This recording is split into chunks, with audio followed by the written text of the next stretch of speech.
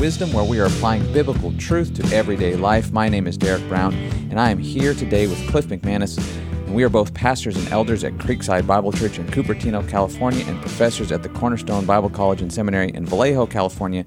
And today we are talking about how to witness or how to evangelize Mormons. This is part 3 in our series on Mormonism.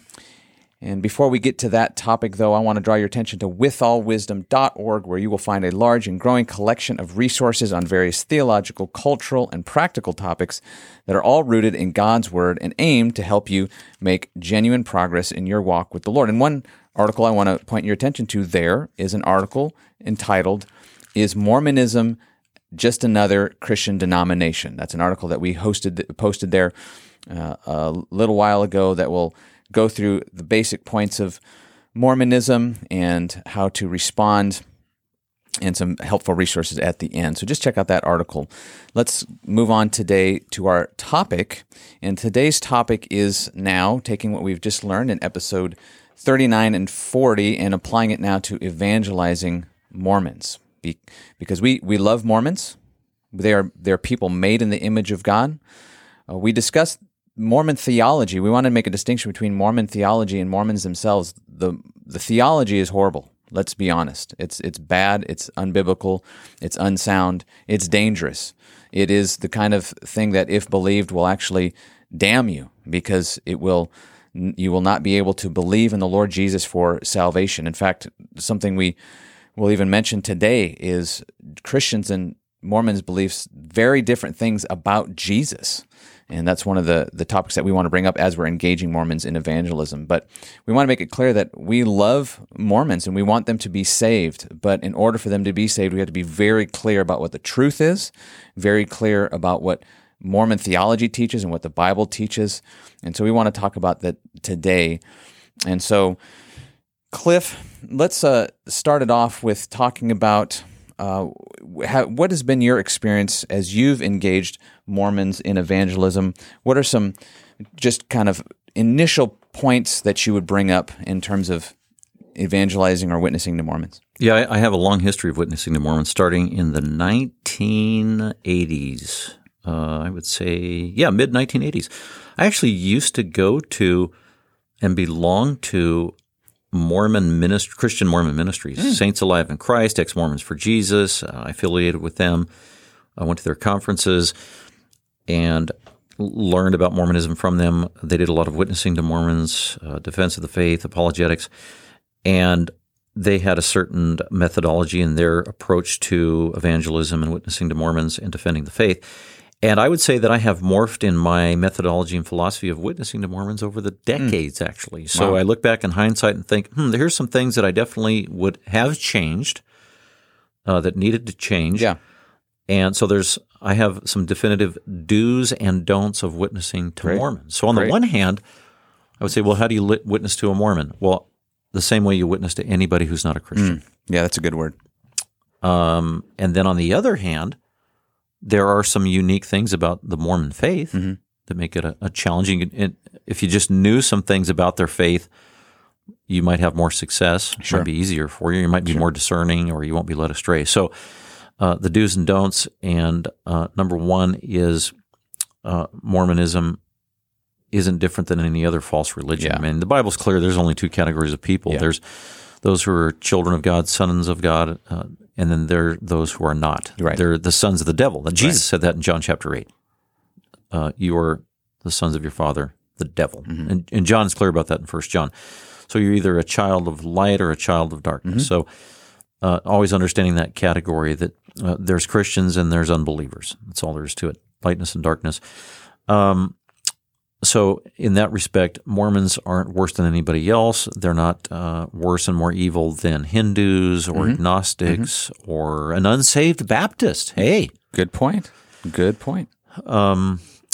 So they need the gospel just like anybody else. Right. So unfortunately, early on in some of those affiliations I had with some of those ex-Mormon Christian organizations, they were sometimes overly aggressive or didn't have the right approach. And when I watched them witness to Mormons, to me sometimes it was like they don't look like they're really being loving. It's like they're on the attack. Good point. So we got to guard against that. Yeah. Even though we acknowledge that the theology of Mormonism is horrible, it is horrific. It's damning, actually, like any false teaching or ideology. So we have to have great disdain for the perversion of truth. But at the same time, these are people, like you said, made in the image of God. Yeah. And so like Jesus, who had compassion on the rich young ruler who wasn't saved. As a matter of fact, I think it's Mark 5 says that when the guy walked away and rejected Jesus, it said that Jesus loved him. Yeah. Jesus was sad. Yeah. He rejected the gospel. And that was Jesus' loving heart towards a sinner. We don't know if that guy ever got saved. Yeah. But Jesus loved him after witnessing to him. Yeah. So that would be one big change or recalibration that I would do that I've learned over 40 years is when you're talking to a Mormon, treat them like someone made in the image of God, a candidate for the gospel, a candidate even for salvation, even if your conversation doesn't go as well as you want it to. And the goal is get that gospel out, the gospel of Jesus Christ. Now, the difference in witnessing to a Mormon, because you got to acknowledge the differences, is I was going to ask you, Derek, a spontaneous question, and I know you love these. Sometimes. What is the most effective counterfeit $100 bill? The most effective? Yeah, counterfeit $100 bill or any. The one that looks the closest to the original. Boom. I knew you'd answer that successfully. And I think that's why Mormonism is so difficult. Right. Because of all the religions I can think of, Mormonism looks like, sounds like, talks like, smells like biblical Christianity more than any other religion I can think of. Exactly. So that is highly deceptive. It is. They use the same vocabulary. I mean, you could be sitting here listening to a Mormon and they're going to say, I love Jesus. Right. He's my Savior. He died on the cross. He rose from the dead. Right. I'm born again. I mean, I know Mormons who use that kind of terminology. Yeah. I believe in the Bible. We love the Bible. Even that book we were talking about, How Wide the Divide, the Mormon and evangelical are saying these kind of things together in unison. Yeah. Right. We agree that Scripture is inspired. Right. We agree that Jesus is deity. They're saying that. Yeah. So the problem is that just about every key word that a Mormon uses is nuanced with a different meaning to it. Right. So when they say that God is eternal, they don't mean eternal like we mean eternal. Right. When they say, I believe in Jesus, they're not talking about the same Jesus. Yeah. It's a completely counterfeit Jesus. Yes. We believe in Scripture. They don't mean the same thing by Scripture. So that is the challenge of Mormonism. That's why you got to kind of scratch beneath the surface and get to the meaning of their vocabulary so we understand what they're truly saying. Right. Otherwise, you're going to be spinning in circles when you're talking to a Mormon, or you're going to think that they agree with you. Right. And you don't need to witness to them. Right. As a matter of fact, they're a brother or sister in Christ. Right. Exactly. And I think what's really crucial, in fact, one of the things that I haven't been witnessing to Mormons as long as you have. I would say mine started around when I became a Christian, about 20 plus years ago. But now as my approach to evangelizing Mormons has developed, one of the things that I try to do is make it very clear, and because there's multiple things you could talk about, I try to make it clear that we are believing in two different Jesuses. There's a very clear distinction between the Jesus of Christianity and the Jesus of Mormonism. I want that to be sharp and clear because they've been told that they are Christians. They have been told that we believe relatively the same things. And it's a disservice to these Mormons because they need to see that, in fact, no, Christianity is very different from what they've been taught. And because they're using the same words, but loaded with different meanings, of course, but using the same words and same vocabulary, it does appear on a superficial level to be the same, right? And so that's one of the things that now that I try to do is graciously help them see that we believe in two different Jesuses. And I found that to be effective and actually in some cases eye-opening. It doesn't seem as they really even had been able to see that or understand that up to that point. It's been remarkable to see that in some cases they start to see for the first time, oh, okay, there is a difference here. You know, we've been taught that there isn't, but... Yeah, that's a great point. Actually, that would be my advice to anybody on witnessing to Mormons is start with Jesus Christ, the differences between the two religions, and actually camp out on Jesus. Yeah. You can't lose. That's a good point. Because that's the heart of what is the gospel? 1 Corinthians 15, 1 through 3. It's literally in verse 3, Paul said, this is the gospel, that Christ died for our sins. Right. So the gospel begins with Christ, who he is. So you got to start there. And then it's what he did. Right. Christ died for our sins according to the Scriptures. He rose again in accordance with the Scripture. So the gospel is all about Jesus Christ. If you're trying to so-called witness to a Mormon and you're not focused on Jesus, you're missing the gospel. You're blowing your opportunity. And that's what I did, and that's what I saw early on in the 80s, where I went to these conferences. And literally, I'm just watching this so-called Christian apologist witnesser to Mormons go for about an hour and 50 minutes talking to some other very well-educated Mormons. He's spending all his time talking about Joseph Smith and his 40 wives and polygamy and the errors in the Book of Mormon and the contradictions in the Book of Mormon.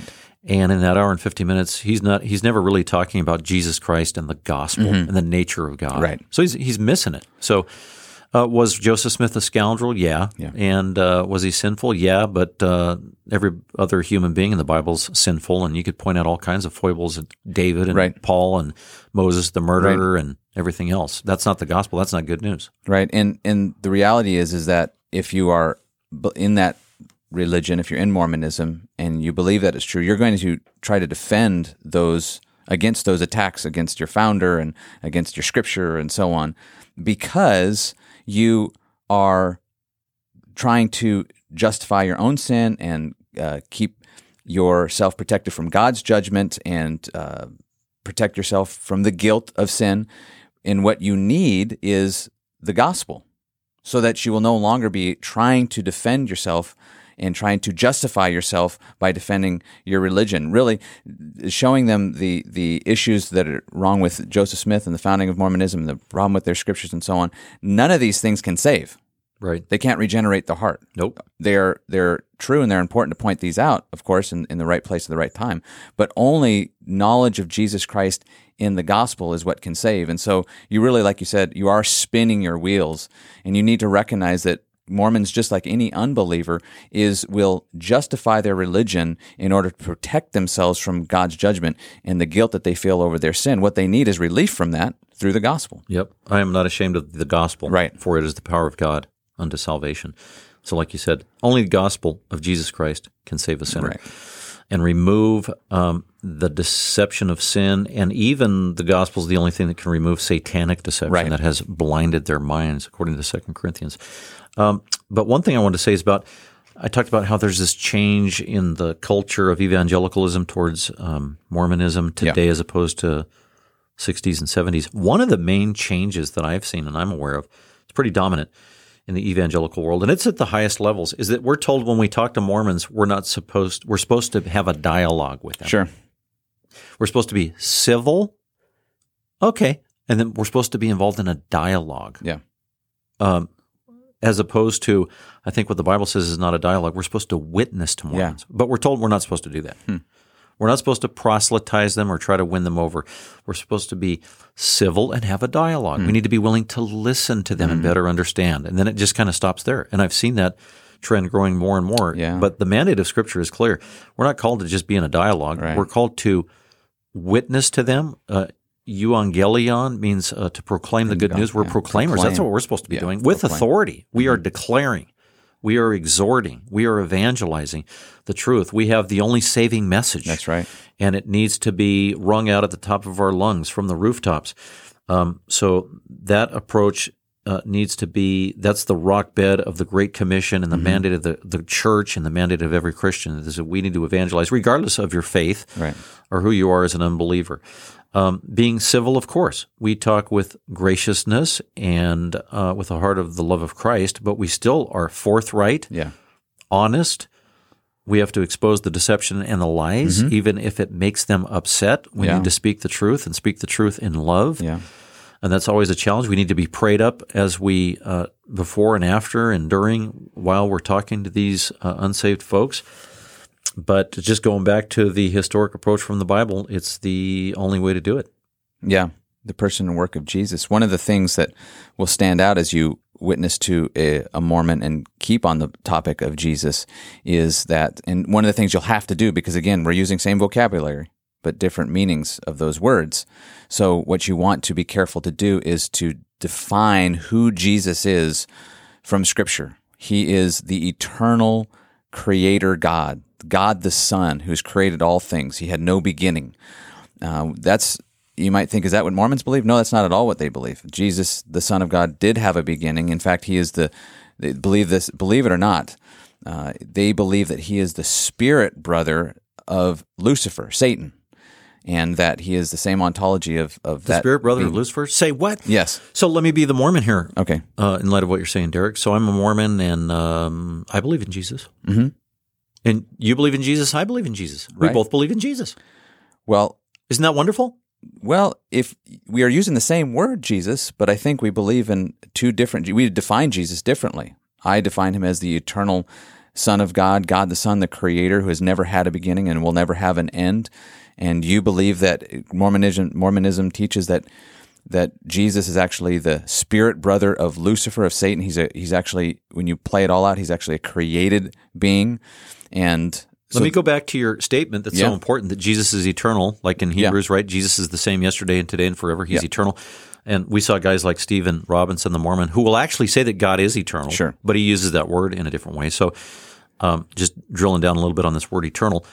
By eternal, you said that Jesus has always existed, and also he's uncreated. right. And there was a time, from a Mormon point of view, there's actually a time where Jesus didn't exist. Correct. Yeah. That's a part of their theology. So they can't borrow our term and say that Jesus is eternal, which they try to do. Right. So we even have to, in defining who Jesus is, we have to define the terms we're using when we're defining who Jesus is. Exactly. Yep. But you're right. We got to hunker down and make it categorically clear that we do not believe in the same Jesus. And I'm thinking Jesus warned us there would be other Christs, false Christs. John warns us of that in 1 right. John.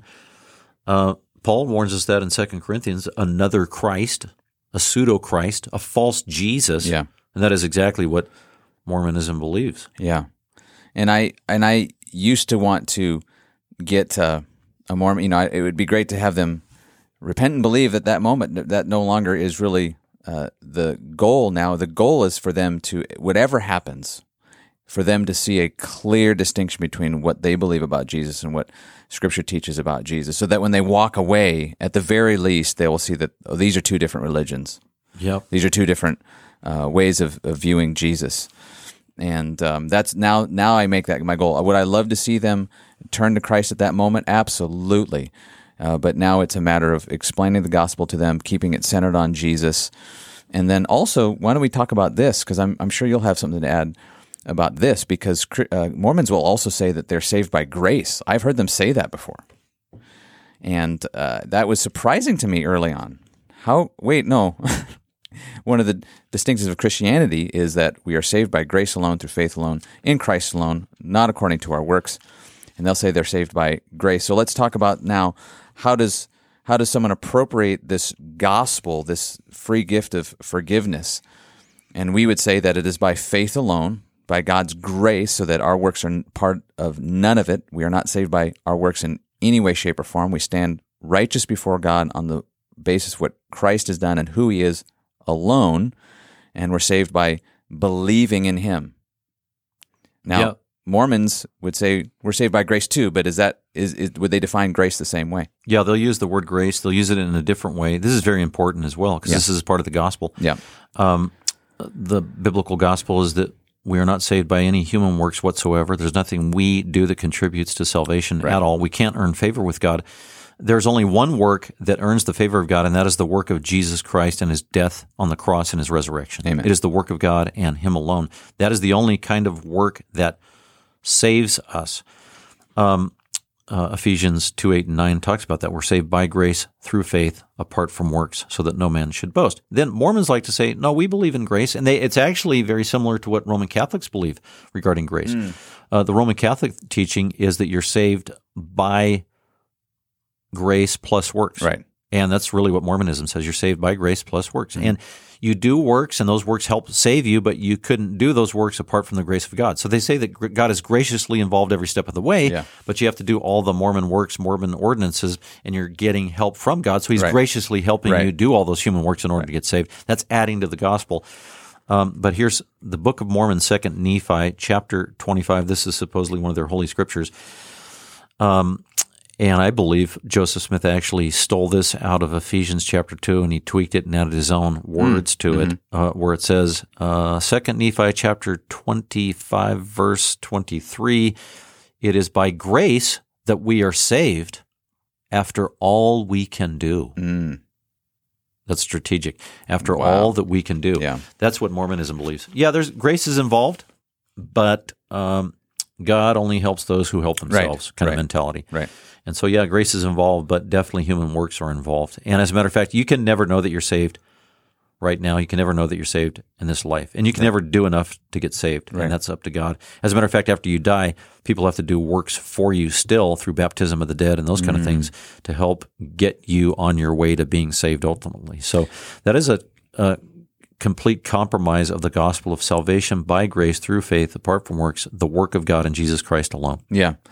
And it stems from a faulty view of Jesus, because you need the biblical Jesus, the fully divine, fully human Jesus, in order to atone for our sins and save us by grace, so that we are not saved by our works. So it's all tied together, and it is linked to your view of Jesus. Yep. And Derek, what you said, so when you're witnessing to a Mormon, you're, again, it's real simple. You're focusing on the gospel. You're focusing on Jesus. And everything you said about Jesus is true. You need to focus on Jesus, define the biblical Jesus, and then the Mormon Jesus. I think you need to do that with God the Father, too, in light of John 17:3, where Jesus said, "This is eternal life, that they may know the one true God and His Son." Yeah, great point. And they have a distorted view of God the Father. We've already seen. They believe that God the Father is a man. He used to be a man. He worked his way to godhood. He is not infinite. He was a created being. Therefore, he's not sovereign. He's not the eternal one. He's not the one taught in the Bible. They have a counterfeit God the Father. Right. Great point. And Jesus said eternal life, the essence of eternal life is knowing God the Father for who He truly is, the ultimate sovereign, holy, infinite one, wholly other than we are as creatures. So focusing on Jesus, focusing on God the Father, and focusing on the nature of the gospel and how you receive it, namely defining what grace is and making it clear that it's apart from works, any works at all, even works that God may graciously enable us to do. Paul even says that in Titus 3. He says it's not even by works of righteousness that He saved us. Right.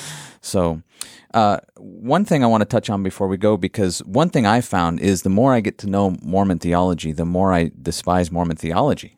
And so I think what happens in my own, or has happened, I should say, in my own engagements with Mormons, is I get upset about the theology and I kind of take it out on the Mormon.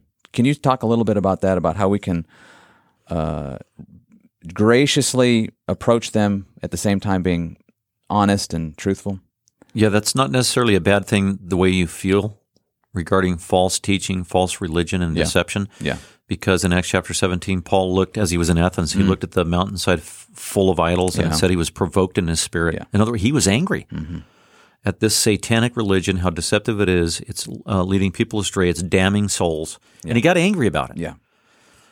So that's a righteous indignation, but then we just have to rein that in and use it strategically. I think in our apologetics and witnessing, we got to do the positive apologetics, which is proclaiming the gospel. Yeah. And we can do that graciously and have that conversation. We also have to do the negative apologetics. What is that? That's exposing their wrong views. Okay. And I'm thinking of 2 Corinthians 10, where Paul says in our apologetics, though we walk in the flesh, we do not war according to the flesh. Notice the word war. We are at war with false views, false ideologies, false religion. And the weapons of our warfare are not of the flesh, they're not human, but they are divinely powerful for the destruction of fortresses. We're at war, it's spiritual warfare. No wonder you feel it in your soul when you get riled up. Yeah. And we have to take it seriously. This is supernatural warfare, and we are called by God to destroy fortresses, not literal fortresses, but these are spiritual fortresses. These are ideologies, false philosophies, false theology. We need to rip it down. We're supposed to shred it to pieces, eviscerate it, expose it. Through truth and the way we wield truth and the way we articulate truth. And he goes on, as Christians, we are destroying speculations and every lofty thing raised up against the knowledge of God. So we are supposed to be destroying false theology, and we are taking every thought captive to the obedience of Christ. So this terminology is destructive. It's iconoclastic. War, destruction, ripping down. So we have to do that tactfully and graciously, but there's definitely that negative apologetics that's involved when we're talking to a Mormon, where we have to expose that error for them and let them see this is destructive. This is damning. What you believe about Jesus Christ is very dangerous for you. Your eternal soul is at stake. And Joseph Smith was a false prophet, and you're being misled by these lies. Yeah. So at some point in the conversation, you have to probably talk that bluntly out of a heart of love. Right. And let's just be very clear. It is not mean to say those kinds of things, just like it wouldn't be mean if you knew of a friend who had in his refrigerator bottles of soda that you knew were infected with a poison. And you're being very clear to expose that, to expose the company that made it, to tell them to get that out of their refrigerator. That's not mean. No, it's loving. You're trying loving. to protect their soul. That's right. And so that we need to be very clear, because in our contemporary society, it's just judged to be mean the moment you start contradicting someone else's religious belief. And in fact, it's not. It's actually very loving. So we want to do that out of a heart of love. We do love Mormons. We want to see them saved. That would be wonderful to see a kind of a revival of sorts, where you have a large group of Mormons being saved out of the Mormon church, coming to embrace Jesus Christ. Well, we want to thank you for listening. We hope and pray that these 3 past episodes on Mormonism have been helpful to you. Again, we encourage you to check out withallwisdom.org, where you'll find many other resources, including the one I mentioned at the beginning of today's episode on Mormonism. And until next time, keep seeking the Lord and His Word.